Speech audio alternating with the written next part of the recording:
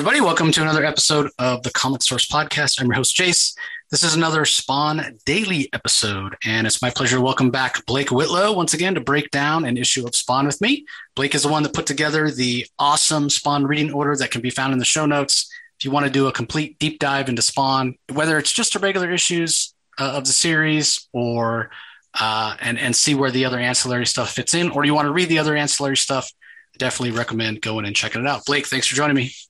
Yeah, it's good to be here. Thanks. Yeah, as a quick reminder, every couple of episodes, I like to remind everybody what we're doing here. We're celebrating the 30th anniversary of Spawn.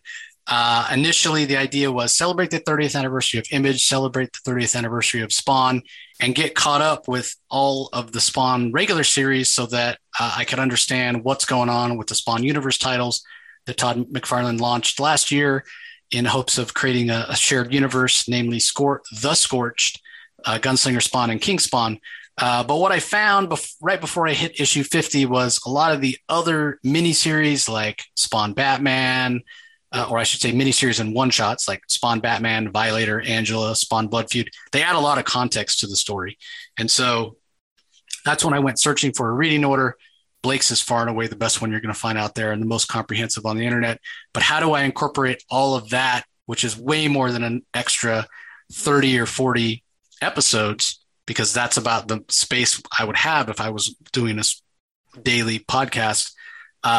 We're talking about adding over 100 issues. So the way I'm going to do it, you will always get only one issue per day in the Spawn Daily. But for the other stuff, I'm going to, do a whole arc. It could be as many as 6 issues, or it's the entire Angela miniseries or the entire Violator miniseries, which are 3 each. So, and some days you'll get an ancillary episode containing that stuff as well as an issue of the regular Spawn series. So you can listen to however many of the episodes you want. I know we put out tons of content here at the Comic Source. So some of you guys listen to everything. Some of you guys just listen to your, Marvel spotlights or DC spotlights or whatever you want to do, whatever works for you. But it will be a comprehensive look at Spawn over his 30 years, as indicated by Blake's awesome reading order. So with all that being said, let's go ahead and dive into issue 52, which you can see from the cover behind me. A little bit of a crossover, right? Crossover. Well, up to this point, we'd seen Spawn crossover with Chapel and Youngblood quite a bit. Mm-hmm. I think we heard the name Shadowhawk or read the name Shadowhawk in the issue. And I think in terms of Savage Dragon, all we saw was on the final page of one of the issues. Early on, we saw Savage Dragon, a mention of Chicago, and we saw Savage Dragon on a TV that some kids were watching in a store display. Yep. But this is the first time Savage Dragon actually shows up in an issue of Spawn. So you can see Capullo and McFarlane's great looking cover there, this battle between Savage Dragon and Spawn. And if you're wondering, well, why the hell would these two heroes be fighting? They're on the same side. You just stay tuned and we'll tell you. So yeah, fantastic looking cover. Especially love all the green juxtaposed against the orange background of the flames and whatnot. So let's take a look inside at the credits. McFarlane on story, Greg Capullo on pencils, Todd McFarlane and Danny Miki on inks. Tom Orzechowski does the letters. We've got Brian Haberlin, Dan Kemp, and Matt Milla on colors. There's the summary for issue 51, which basically just talks about last issue, Spawn being trapped in the 4th level of hell, which has everything to do with emotion. And basically, after being psychologically and emotionally tortured by the Lord of the 4th level, they remove one of the last human vestiges of Spawn, which is the heart that Malbolgia allowed Spawn to keep in his chest out. What's important to remember is that's not actually his heart, more of a replica of his heart, because we know that his body was actually buried. His body is in that coffin.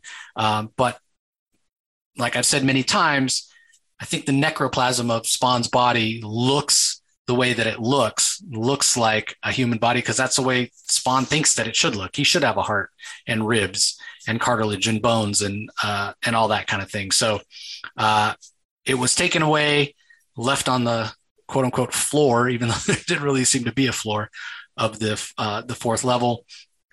And Spawn disappeared, and we'll see where he shows up next.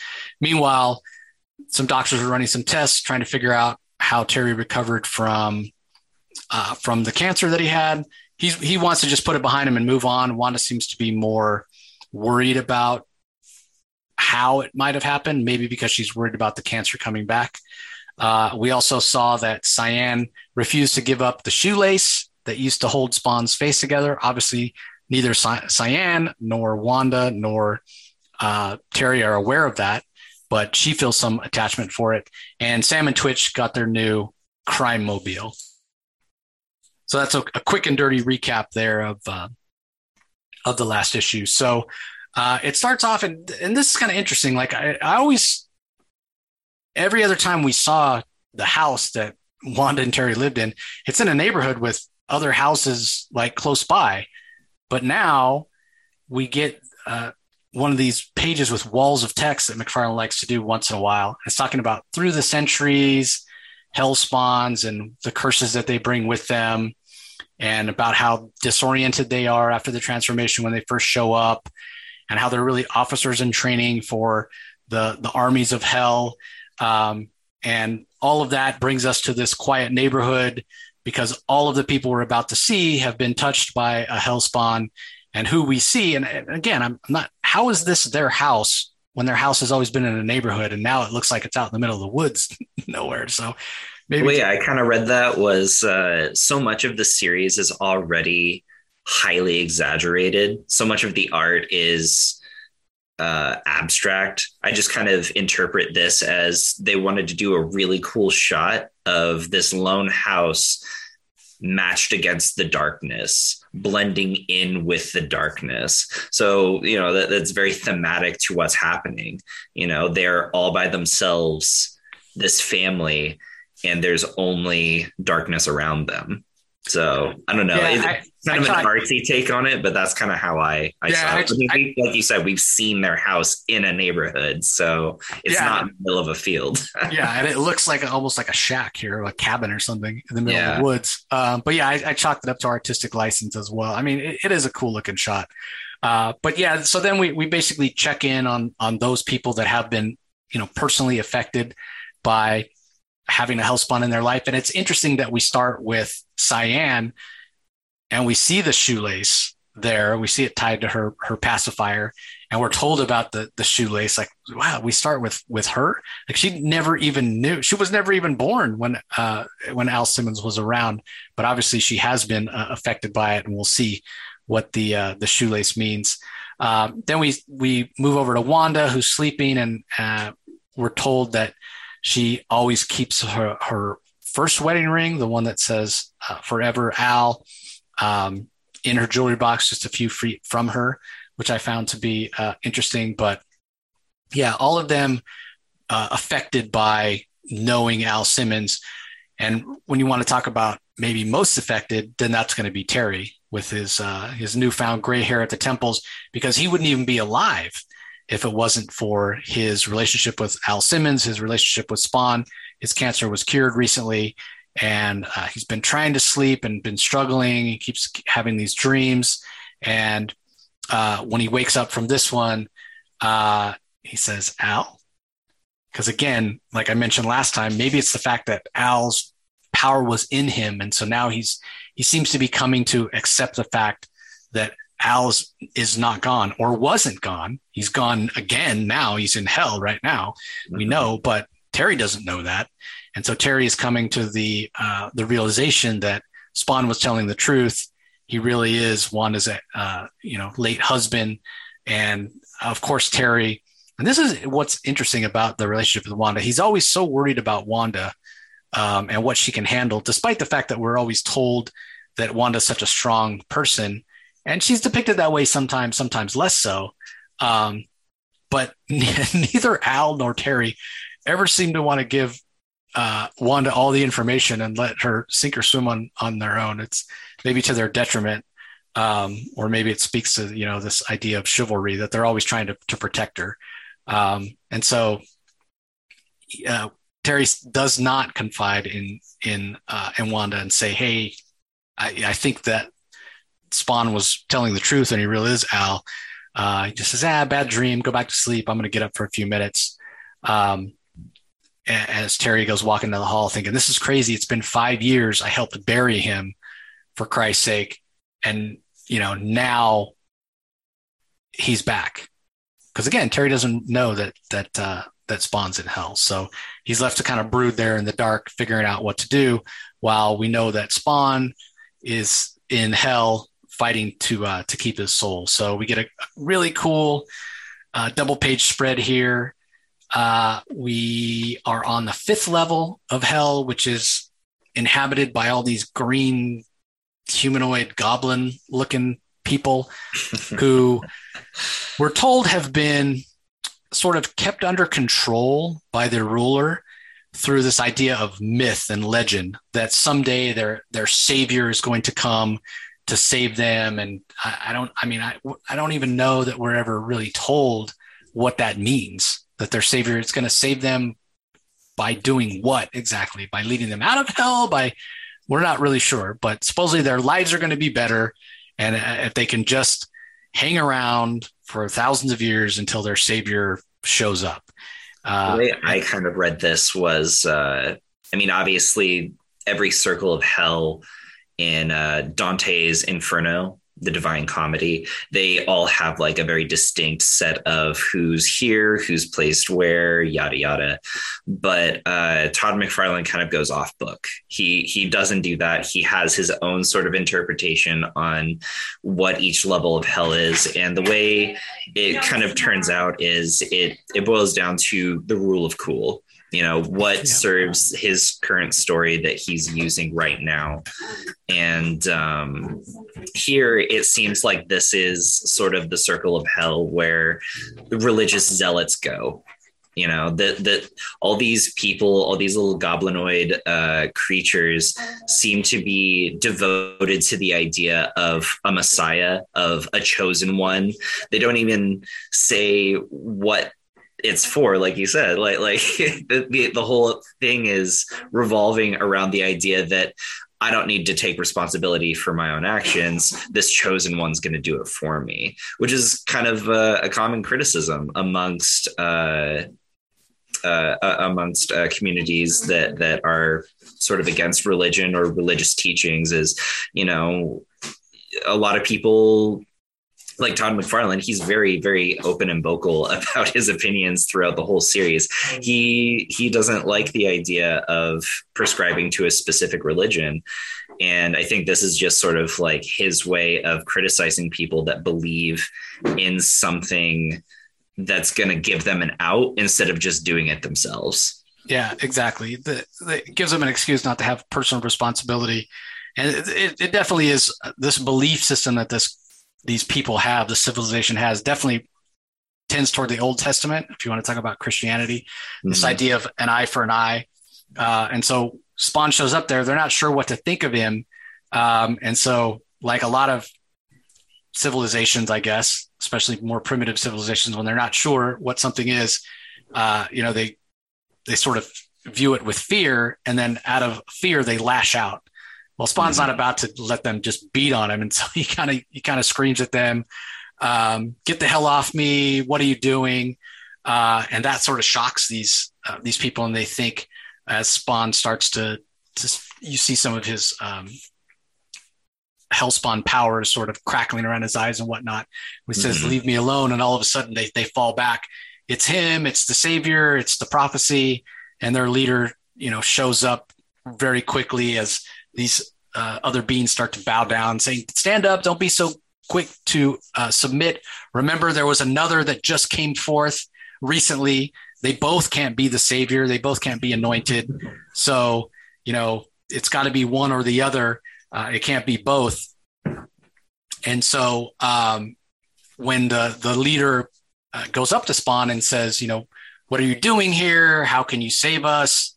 And Spawn says, I don't know that I can save you. And the guy's like, well, what do you mean? Who are you? What are you doing here? And Spawn says, well, Let me give you the short version, right? Instead of telling you my entire life story. And he says, because I loved my wife, so they killed me. And again, it goes to show what I was talking about last time, how so much of the core of his identity is wrapped up into his love of his wife. So but what's interesting is it becomes a game of telephone, right? Like the ones that are closest to Spawn and the leader hear this and they start passing the message along, what he said, because I love my wife, they killed me. And then before too long, the message changes because it's been passed on from person to person to he killed his wife and he loved it, right? Which if you're in hell and you're one of these denizens, he's one of us, he's a bad dude. Yeah, he's evil and he has power. And why wouldn't we think that he's our savior? But to the point of the leader, he mentioned earlier, hey, there's another guy that just came and they can't both be our saviors.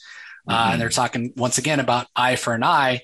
And so here comes this other guy who showed up recently, and he's even green and even sort of looks like these humanoids. And so you can understand why they think that he might be the prophet. Yeah. Oh, look, it's a buff version of me. Yeah, I'll worship that. Yeah, exactly. So it's Savage Dragon. And not only that, he also has a fin, which is a feature foretold in their scripture that their prophet would have this fin. Now, in terms of the way McFarlane draws Savage Dragon, like I never really hear anybody complaining about Greg Capullo's art in terms of like anatomy and perspective and proportions. We can all agree that this is a little much. Well, yeah, I mean, that's my point. Like people give Liefeld a terrible time about his proportions, but if you look at it could be argued that Savage Dragon's forearms here are bigger than even if they're not bigger, even if they're not wider than his waist, they're at least as big as his waist. Like who the heck's forearms are as big as the way that it looks, one arm is the size of his waist and both of his legs, probably bigger. Yeah, it's crazy. But, again, artistic license, and it looks really cool. Yeah. But what the hell is Savage Dragon doing here? And again, Spawn's never met him. But apparently, like it's almost a foregone conclusion. Well, how are we going to find out which one of these two is the true prophet or the true savior or the true Messiah or whatever? And so they all fall back and leave space around Spawn and Savage Dragon to fight, right? And Savage Dragon, he doesn't even know. We'll find out in a few pages here. He's not even sure why he's there, but he's more than willing to fight. And so, sure enough, before you can even blink, they're battling. The giant arms of Savage Dragon and Spawn. And again, Al Simmons is much less reluctant to use his powers. He figured, before he's like, I didn't want to use my powers. I don't want to use them up and have them be drained because I'll end up in hell. He's already in hell. He's got nothing to lose. Yeah. So why not use his powers? He's juicing right now. He's juicing. Yeah, exactly. Go full tilt. Yeah, cut loose. So it's not very long before. I mean, I'm not that familiar with Savage Dragon. Haven't read more than maybe 3 or 4 issues of it. I've only read the issues that are closely related to Spawn because this is not the only time that they cross over or cross paths. Yeah, I think I've read the first one, and then I read the one where God cusses because that was a big deal back in the day, and I think that's it. Yeah. I think that's it. Maybe flip through one other one here or there, but anyway, from what I know of Savage Dragon, he really is no match for Spawn. He's just really strong. And has some limited invulnerability, but he's not going to be a match for Spawn if Spawn cuts loose. And so, it's sort of a one-sided fight. And then to add insult to injury, after Savage Dragon loses, all the other guys, all the denizens of this level are kind of like, well, let me get my licks in too. This guy fooled us. He's nothing. He's an imposter. He's not the prophet. He's not the savior. So they pound on him as well, and then tie him to a stick and haul him off like you see in the old serials where cannibals would tie people to a stick and then take them to the pot to be boiled and eaten for dinner. Savage Dragon, he's not consigned to that fate, but what we're told is they're going to basically prepare him to be crucified. kind of like a bride would prepare on their wedding, like primp them, perfume, do the hair, makeup, whatever. But it's hell. So, they give him his last meal of grime and garbage. And then they shower him in urine, which is just, disgusting. And meanwhile, Spawn's like, well, who is this guy? What's going to happen to him? And the leader says, well, when darkness comes, he's going to die, right? He appeared to us. He gave us hope. We thought he was the savior, but you defeated him pretty easily. So, it's clear he was here to betray us. So yeah, he's going to die. And Spawn's like, okay, I'd like to speak to him privately. And I do wonder where that desire, is it just curiosity on the part of Al Simmons that makes him want to talk to this guy? Or do you think that he sees something of himself, like there before the grace of God go I? Like, what if I'd lost the battle? I think it's your latter point. I think he sees that he very well could have been in that situation himself. And it's like, okay, well, what would have happened to me? I know my story. What's this guy's story? Obviously he's a fighter.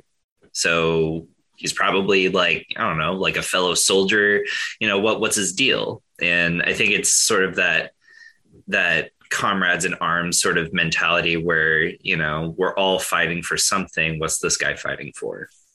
Yeah, I tend to agree with you. And then at the end of the day, the reason he really shows up here is to, hey, let me get people that read Savage Dragon to read Spawn, and let me get people that read Spawn to read Savage Dragon.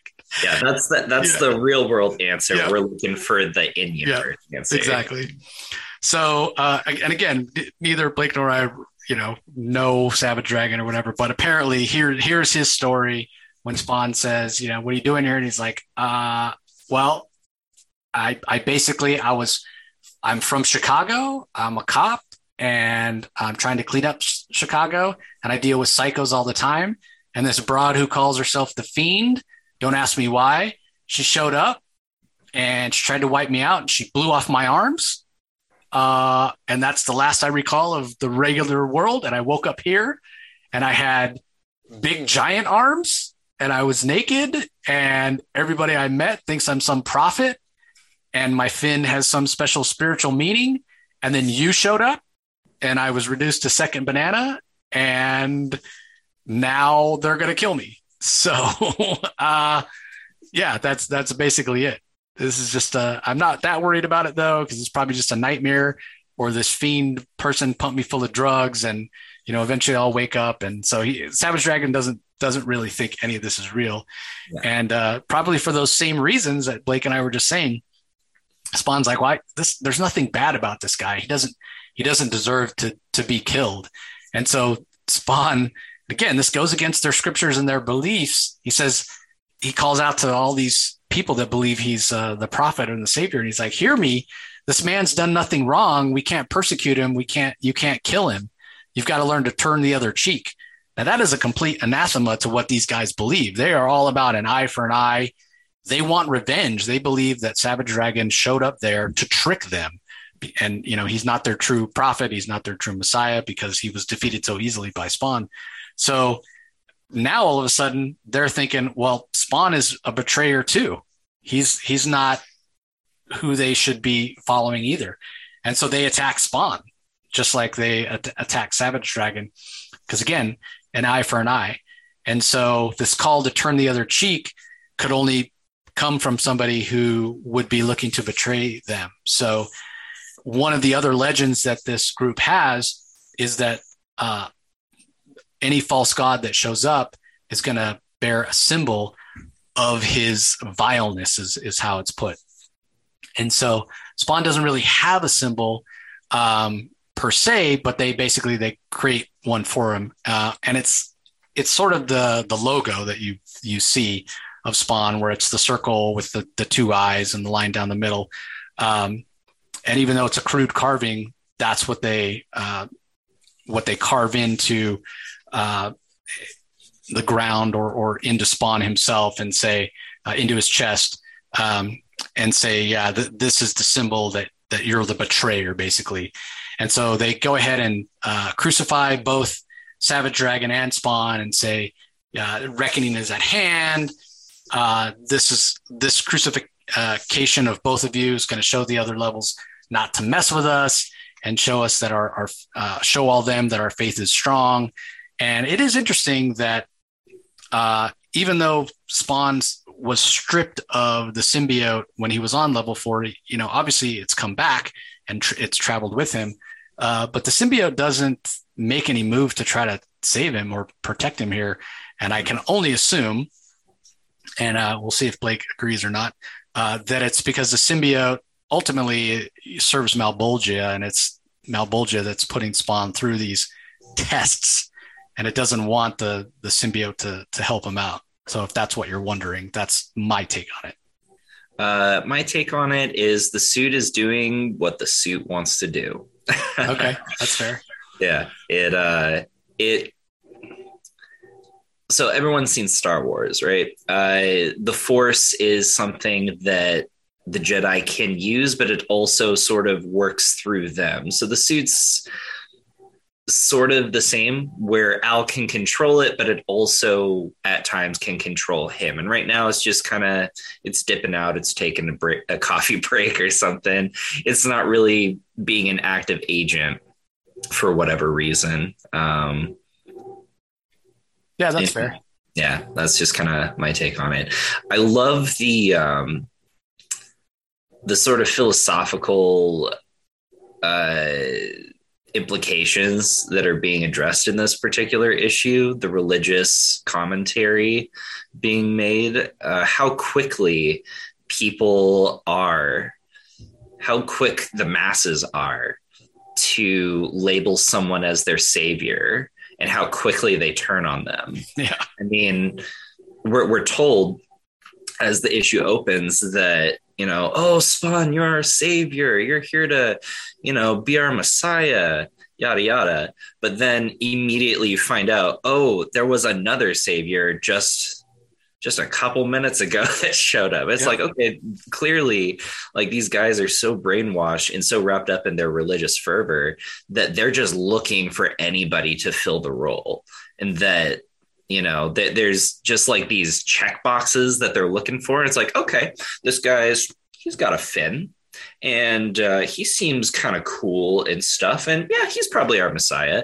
And then Spawn comes along and it's like, oh, he looks even cooler, so he might be our Messiah. So is it just like this list of arbitrary things that these people are looking for, and that Spawn and Savage Dragon just accidentally happened to fill those specific check boxes? It makes you wonder if religions and people that seek messiahs today are in a similar kind of category. Are they looking for religion in places in finding those answers, even though those things have absolutely nothing to do with them? Spawn is not their Messiah. Savage Dragon is not their Messiah.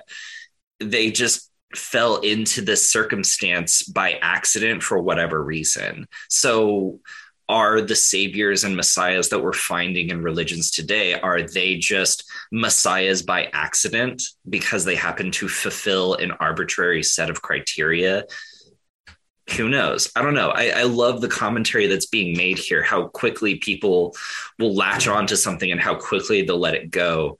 And you could take it one step further. They'll let it go if their leader tells them to, right? Because the implication is early on when we're told about them that their leader knows that it's all fake, that it's not true, that there is no Messiah, there's no savior that's ever going to come.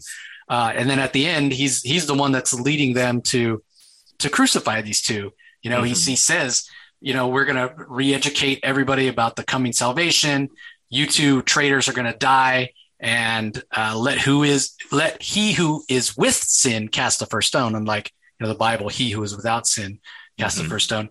And then right about the time they're about to cast the first stone, they disappear. Savage Dragon and Spawn disappear, and we get this fantastic final page, which stands in such a contrast to that beautiful, idyllic scene of the house on the opening page with the beautiful shooting star and whatnot. Here, the house is all in shadow. Malbolgia's visage is in the storm clouds above, and it doesn't talk that much about about the inhabitants of the house, about Terry and Wanda and Cyan, but instead we get a little sort of glimpse into the future of what's going to happen to that fifth level of hell and their citizens. And we're told that anarchy is going to reign for the next million years because of what just happened. There are those that are still going to believe that Spawn was the one. There are those that are going to believe that Savage Dragon was the one, probably fueled by the fact that they disappeared before they were able to kill them. And so the seed of doubt has been planted in their faith.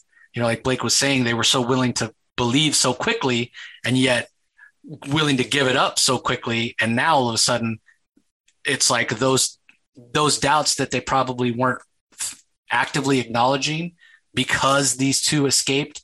Now it's right there in front of them. And not only that, you don't have that unifying prophecy anymore where it was supposed to be one Messiah would show up. You have people that believe that Spawn was the guy, people that believe Savage Dragon was the guy. So now you have this disagreement, all of a sudden this peaceful belief that they all shared, there's battle lines and they've become enemies within themselves. Now you've got splinter churches, just like exactly. Christianity, all these separate groups that fundamentally agree on the same thing, but can't get over that little tiny disagreement and are like, nah, you're not, your religion doesn't count. You're not really, part of this religion because you believe that thing. So, and even the leader at the end, like you said, he's like, we need to re-educate them. And he's basically admitting, yeah, we gotta change this up. We gotta make up a new prophecy to try and keep control. If he knows that all of this is bunk and that it's all fake, then he's only using the religion as a method of controlling the masses to keep himself in a position of power. Yeah, that was always what it was. And again, a great metaphor for not only religion, but politics in the real world. So one last little thing here that it says in terms of, this cataclysm, this anarchy that's going to reign for the next million years. Yeah, this arrival of Spawn has created this cataclysmic event for the fifth level, and Malbolgius found a way to even a personal score that he apparently had with the ruler of level 5. And even though Malbolgius doesn't necessarily seek to conquer the other levels, we're told that the lords of each level are always looking for ways to eviscerate each other. So imagine what these hellish beings would leave in their wake on Earth. And that's the last line of the issue. And we're told next, Spawn versus Malbolgia. So we'll see how that plays out in the next issue. But this issue, like I said, the art by Capullo is pretty fantastic in terms of the juxtaposition from that first page to the last with, I just love this page with Malbolgia's face in the clouds. And the other image that stands out obviously is when we see Savage Dragon for the first time, and those arms and those trapezius muscles. I mean, he is. Yeah, I mean, he goes to the gym. All right, guys. He definitely puffs them out. Yeah, we talked about the fact that his arms, specifically his forearms, are as big as his waist and legs. We didn't even talk about the fact that his shoulders are 4 times as wide as his waist. It's fantastic. It's fantastic. And the fight scene is, for as short as it is really dynamic with some great scenes as well. The color work, there's a tendency with so much green for it to feel washed out and monochromatic. I don't feel like that ever happens. They find enough differences in the green, and great job to the colorists. I can't remember their names, but great job to them for finding all those different hues of green, and making each one distinctive and unique. Like Spawn's green is so neon; it's so distinctive that you don't get it mixed up with anything else. Yep. They're all the same color, but they're not even remotely close to being the same color. Yep. Yeah. Brian Haberlin is the color artist, and he started a few issues ago, and he ends up being a color. I think he's probably still to this day has colored more issues of Spawn than anybody. Early on, Steve Olaf was doing a lot of the colors, but Haberlin takes over and does them for a really long period of time. So, all right. Any final thoughts on this issue before we wrap it up, Blake? I do actually. So, it was noted to me recently by someone on Reddit that there were several issues. Excuse me, my voice is coming out. It was noted to me by someone on Reddit that several issues that tie into other series that are attached to Marvel were not included in the Spawn reading order. And I mentioned at the bottom and at the top of the reading order list that I specifically excluded certain issues and crossovers like that because various reasons. Some of it honestly just boils down to personal preference. I like Spawn, so I'm here for Spawn. I want his story. I don't want some side character story that's never going to factor into the larger scope of things. And most of the time, those crossovers, Spawn's just there long enough to tell people his origin story and be super angry or super sad about something. And you know, there's like 2 panels of a fight for whatever reason, and then he's out.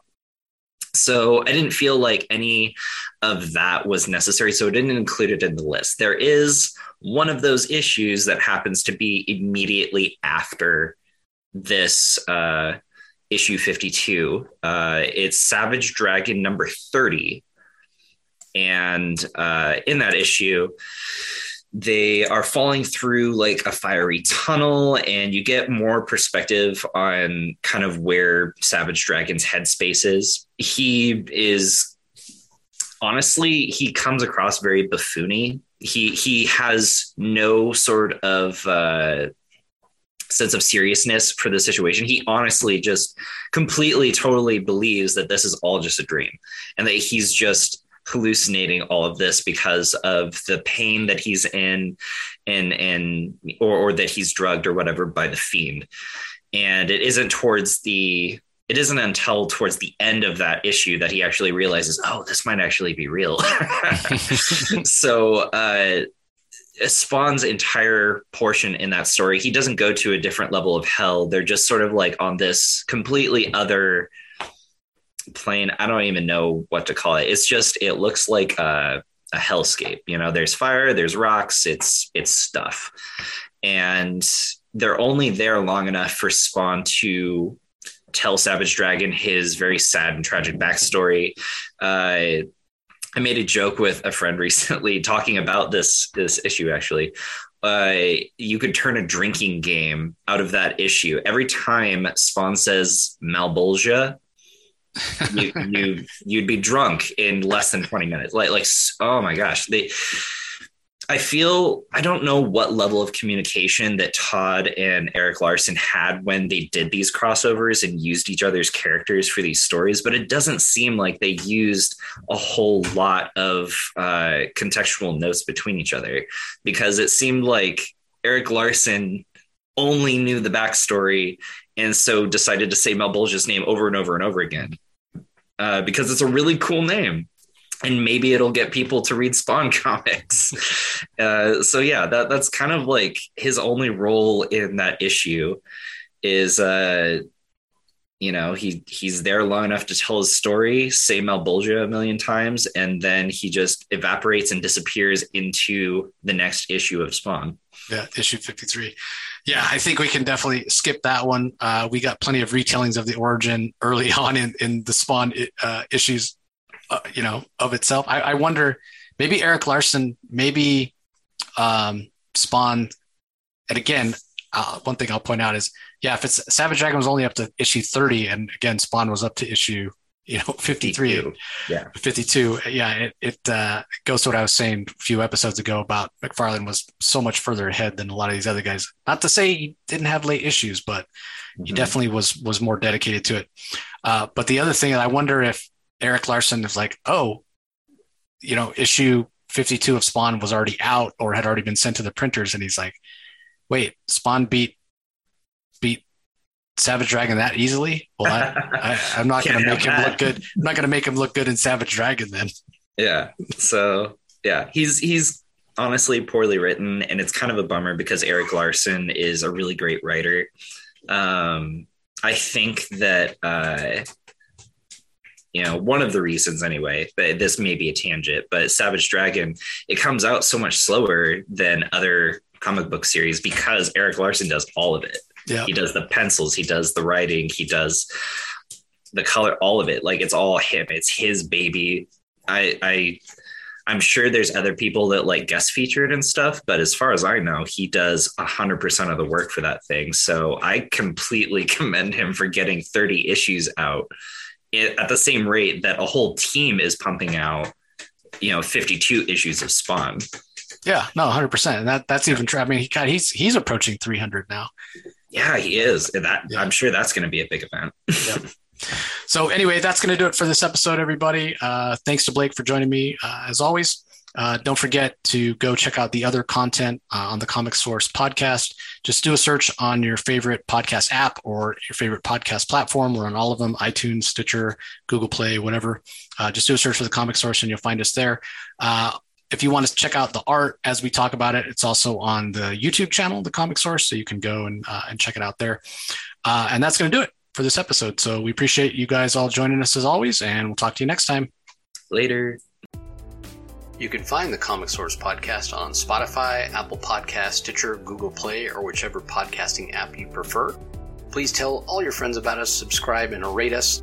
The ratings really help with our visibility and our ability to reach new listeners, especially 5-star reviews on Apple.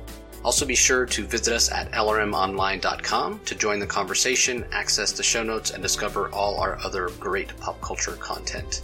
If you want to email us, the email address is thecomicsourceblog@gmail.com, or you can follow us on Twitter, twitter.com/thecomicsource.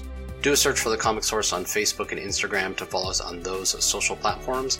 All 3 spots are great places to find out when we release new episodes, as well as follow all our convention coverage. So once again, we want to thank everyone for listening, and we'll talk to you next time.